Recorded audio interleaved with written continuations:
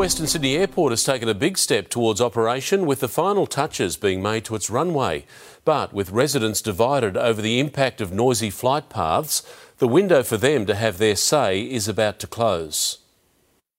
The final layer of asphalt. This is the near-complete 3.7 kilometre runway. 55,000 tonnes all up, enough to cover 41 soccer fields. All of these things are concrete steps towards Western Sydney getting its own airport, getting the jobs and getting the opportunity to travel. While construction crews work on installing line markings and runway lights, a team of federal bureaucrats will be busy responding to public submissions, sifting through statements in support. We need to get on with it now, prepare for takeoff. And statements against. We feel like we've been hoodwinked by the Albanese Labor government. We are now the most impacted community across Western Sydney. Residents still unclear what the flight path impacts will be, but all concerns raised will be addressed as part of the project's final environmental impact statement. It's very simple. We just want the flight paths to be fair.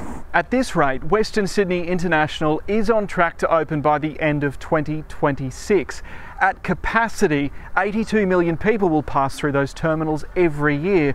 That's a similar volume to London Heathrow or Dubai International. If you ask people in Western Sydney what they're interested in, they want to know where can they fly and what jobs are available. So they're the two things I think we need to move on with. Public submissions will be accepted until midnight tonight. Tom Hartley, 7 News.